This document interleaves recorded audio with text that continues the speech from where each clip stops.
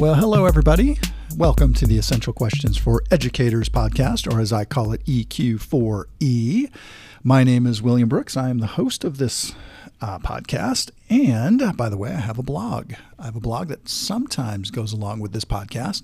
It is essentialquestionsforeducators.com. So I hope you check that out. If you enjoy this or you just want to hear me get better over time, please give me a follow on Spotify. Today, I am going to tell you one of my favorite moments as an educator that influenced me for the rest of my career, and it continues to influence me today.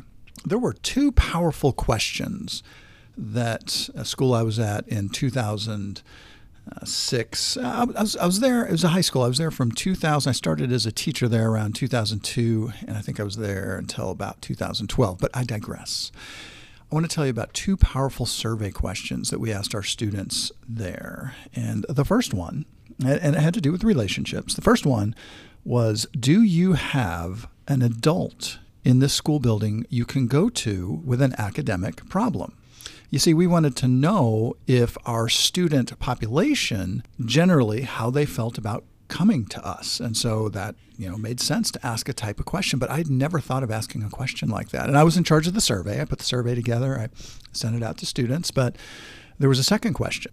The second question was, do you have an adult in the school building you can go to with a personal problem? And that, not where the rubber meets the road, doesn't have anything to do with academics, but the personal problems is what we also wanted to focus in on as well, because we wanted to get to know our students and we wanted to get some type of feedback that we were, in fact, getting to know our students well, and they were getting to know us as well, and a level of trust was starting to develop. But we just didn't come up with those two questions out of the blue, out of nowhere. We had a compelling moment that happened to us as a faculty, and I had just recently left the classroom and I had started to go into leadership. I was a smaller learning communities coordinator. Some of you may know that as an academy coordinator, but we went to houses, which was smaller groups of students in a large high school. But I started working with AAIS, the American Alliance for Innovative Systems, back in around 2004, 2005. We had received a grant, and we were paired up with this company. We were paired up with Robin. Talked about Robin in the past. She is a co-founder of AAIS, and it happens to be the company that I started working with back in 2010, and I am a full-time trainer and consultant with them now. When she started working with us, she being Robin, she asked the leadership team she asked us a lot of pointed questions, but one that surprised us a little bit was, hey, so how well does your faculty know its students? And it was immediate. We were like, oh, yeah, that's actually one of our strengths. We know our students so well. We attend their functions, athletics, plays, musicals, all those things. And so, next question, Robin, next question. And she was like, okay, well, I've got a challenge for you, because I bet you don't know your students quite as well as you think you do. If it's any indication of the work I've done across the country, why don't you try this activity? Now, this activity is described in my blog, essentialquestionsforeducators.com. If you want a reference for it, it is number 13. I number my podcast episodes and I number my blog posts so I can reference them back and forth in case you want more information. And the story is pretty much this, or the activity is pretty much this. She said, all right, you got to find a time after your seniors have graduated where you still have your faculty, because they graduate early, right? Yes, they graduate a little bit early. And she asked if we had some type of luncheon for the faculty, and we in fact did as well. And she's like, okay, here is your challenge. I would like you guys to put every graduating senior's name at the top of a 3x5 card. Okay. And then she said, I want you to number each card 1, 2, and 3 with enough space to do a little bit of writing next to each one. And we were like, okay. And she goes, when the faculty come in, these cards should be just randomly stuck to the walls all over the place, wherever you come in to have your end of the year luncheon. And on the overhead, yes, it was back in those days, back on the overhead, I want displayed Number 1, what is a hobby or interest of this graduated senior? Number 2, what is he or she doing next year after they graduate? And number 3, what is a hope or a dream of this graduated senior? And we were like, oh, I see where we're going. Man, we're going to rock this. We're going to do so well at this activity. So being in my new role, I was in charge of creating the 3x5 note cards by putting 1, 2, and 3, doing the whole thing and setting it up. And our principal set up the activity. So you can imagine this. We went into the cafeteria and there were these note cards everywhere with pens and pencils everywhere next to the walls. We had them on tables, on desks, the whole thing. And as people came in, the principal was like, hey, filter around, look at the names of these graduated seniors and look up at the overhead and try to fill in as much as you can. Let's celebrate our seniors. Let's talk about them. Let's reminisce, all of that. So this faculty of about 90 to 100 was kind of a buzz. They were laughing. They were going around because I was, just watching and observing how it was going. And after about 15 minutes, the principal had said, okay, everybody come sit down. And they held their end of the year meeting, retirement celebrations, giving little gifts. But while they were doing that, and while they were eating, actually, I and a couple of my partners in crime went around and grabbed all the note cards, grabbed all the pens and pencils, and I ran up to my office and I tallied. And my jaw hit the floor. We had about 350, 360 graduated seniors. These seniors were gone. So they'd been with us. Most of them had been with us for 4 years. And there was there was some funny stuff that was written in each. However, 120 of the cards were completely blank.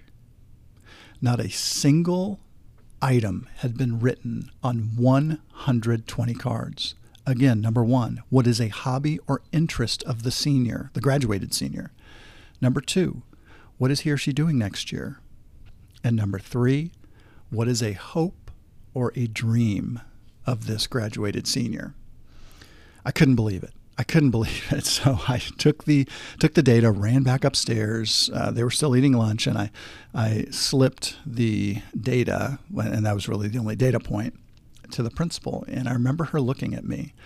And if you know me, if you know what event I'm talking about, Crystal looked at me, and her eyes were just huge. And we didn't really say anything other than this whole mental telepathy thing of, oh my gosh, Robin is right. We know our kids who are high flyers. We know our athletes. We know our students who receive special services. We know our turkeys, our ornery kids. But there is this mass in the middle that we couldn't write anything about. Now, to be fair, we didn't call attention to the room and say, hey, there's 120 cards with nothing on it. Come on, guys, get back up and do this again. Nah, the point was already made. And yeah, there's some degrees of error in there, but we gave them 15 minutes or so to circulate around. What in the world did we do? Well, we had an advisory system, so we tweaked the advisory system. We challenged our faculty, and we obviously presented that data to them that day. And we challenged them to get to know your kids, not just through advisory, through this new tweaked advisory system, but in your classes. What are you doing? We studied building relationships with students. We found different perspectives from different authors out there, different thinkers on the subject, and we kept sharing and we kept sharing. And one of the things we did, we wanted to track over time how we were doing. And that came back to those 2 questions. Do you have an adult in this building that you can go to with an academic issue? And then separate from it, do you have an adult in this building you can go to with a personal issue? Now, the hardest part about this whole activity that, spurred all this action, advisory committee, the building leadership team, everyone kind of took up this issue. But the toughest part was we knew we wanted to do this stinking activity again. We wanted to see how we did, not just the surveys with the 2 questions and the activities and all the things we did. We had to we made ourselves wait we had to wait for an entire population to move through our school because we wanted the freshmen, that were coming up in the next year to be the seniors that we had worked with. So the graduating seniors were gone, the juniors, the sophomores, the freshmen. Now we waited until that incoming freshman group. And by the way, we didn't tell anybody we were going to do it. Crystal, the principal, knew it. I knew it. Maybe her admin team knew it. The teacher leaders I worked with probably knew it, but we just kind of didn't talk about it for a while. But I'll tell you what, when that fourth year came around, faculty came into the room again, and there they were, cards all over the place. Now, we had some new faculty members that were like, oh, what's this? But the faculty members that had been with us, most of them, were like, oh, yeah, we're doing this again. That's cool. And so they circulated around the room. They filled out, they laughed. It was very similar to the last time. And when Crystal brought everyone together to celebrate retirees, so on and so forth, myself, some of my helpers grabbed the cards, and I went back to my office again. And here were the results. 75% of the cards had all 3 spaces filled in. And again, remember, these were just, this is not too terribly deep. It's what's a hobby or interest? What are they doing next year? And what's a hope or a dream? Hope or a dream may be kind of that next level stuff, but as far as relationships are concerned. But 75% had all 3 spaces filled. 84% had at least 2 spaces filled, and 100% had at least 1 space filled. Amazing. I write in my blog something to the effect of, I hope you have a moment like this in education, because it was celebration, because we didn't know how it was going to end up. We had done so many things. We were hoping for the best. We had no idea it would be 100%, and we would get the data like that. And it was an amazing, amazing celebration. By the way, those 2 questions, do you have an adult in the building that you can go to with either an academic or a personal issue? Those questions have served me well. That was in 2006, I think, 2008, somewhere in there, that we started asking those questions. I used that in every position I had moving forward. In fact, I even used it as a consultant in a school last year. I was preparing to model a lesson in a class, which that's one thing that my company does that I think sets us apart. We go into any subject area class and we will model instruction. Now, we've worked with the teacher a little bit ahead of time, so we know the topic or a parallel topic that would support what they're doing. But we go into, and we've never met the kids. We've never, it's the first time the kids are meeting us. We walk in and we do I say air quote, model lesson. It's not perfect. There's some things that go wrong with obviously technology and things like that. But I was waiting to do that. And this kid was crying out in the hallway. And as a retired teacher administrator type, I just couldn't let it go. So I got up, I walked over, and I was like, hey, what's going on? And I got a story, and I listened to the story. If you go back a couple podcasts, the act of helping is not always helpful, I think, is one of the things I talked about not too long ago. And I wanted to give the student a moment to tell her story. And so she went into it. The details aren't important. And I just listened, and I nodded. And at the end, when she looked at me, I said, hey, I'm a visitor in the school, but let me ask you a question. Do you have an adult in this building? And it doesn't have to be the teacher that you're tardy for right now, but do you have any adult in this building that you can go to with a personal issue? And she thought for a moment, and she goes, yeah, Mr. So-and-so. He's a dean in our school. And I was like, you want to go see him? And she's like, yeah. So I took her down there, and she got the help she needed. I followed up with the dean the next day, apologized for dropping a kid off on his doorstep, but he was like, no, that was great. Thank you so much.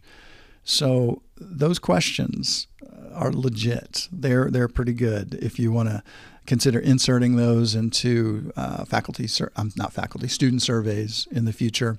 That is definitely one of those 2 questions. Over time, we watched those numbers improve as well. I don't have them in front of me, and I don't know if I still have so those 2 questions, I don't have data on how those changed over time, but I have a vague recollection sense that those were improving. So we were hopeful for our note card activity at the end of the day. So I guess I didn't really present an essential question to start out this whole podcast with. So I will just give you the title of my blog number 13. How well do we know all of our students?